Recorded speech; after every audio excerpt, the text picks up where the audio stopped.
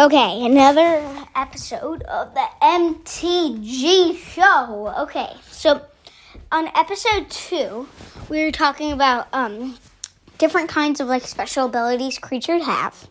So I'm deciding to tell you a little bit the 3 more of those things. Okay, so you know what enchantments are. So let's start with hexproof. Pretty sure I didn't do this one.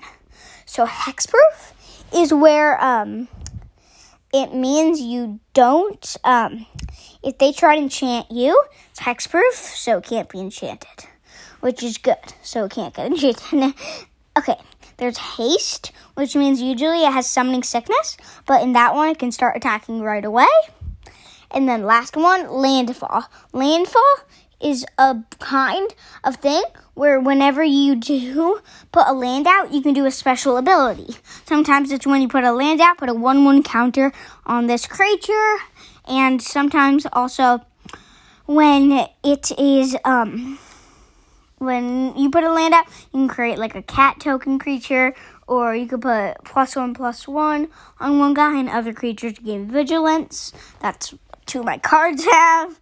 So yeah, that's basically a lot of enchantments or not enchantments, special abilities I want to go over after that one episode. So yeah. We'll also be talking about a little bit of enchantments today again. So yeah. Enchantments basically, they're the ones that stop creatures from attacking or doing less damage or enchanting your creature to make it better. So one enchantment I have that you can put on your own creature, it gives +2/+2. Well, there's also enchantment I have, which means that it costs a lot though. You can enchant a creature, and that does no damage. You can't block it. You can't do any of its abilities. I also have another card that's just the same thing, but you can do it to planeswalkers, which is really good because then planeswalkers can't do anything. Basically, they just die. But if they have a card that makes the enchantment go away, that would make the enchantment go away, and they can start doing it again. But it can't defend, so that's why it kind of helps. If they attack and you have a better creature, that you don't have to worry. But if you don't have a better creature, that attacking part is good. So that's basically about it with the other ones I want to do and talking about enchantments.